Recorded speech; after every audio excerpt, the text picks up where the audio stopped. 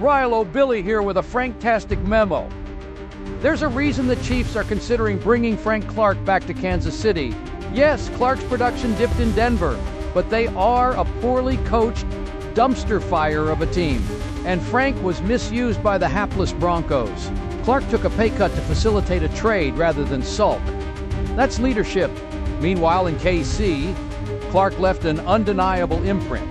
His 23.5 sacks and 38 QB hits over 4 seasons tell part of the story. But it's Clark's intangibles that make him a perfect fit for the Chiefs system.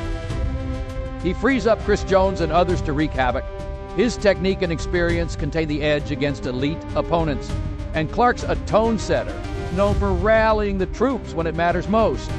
Let's not forget, this is a guy with 57.5 career sacks still in his prime at 29. Patrick Mahomes and Andy Reid know Frank Clark's true value. That's why they want him back in the fold for another playoff run. With the AFC West Championship a foregone conclusion, the Chiefs would greatly benefit from Clark's swagger and selflessness. So brace yourselves, NFL. Frank Clark may soon be back punishing quarterbacks in Arrowhead under the lights. His unfinished business in Kansas City overrides the noise.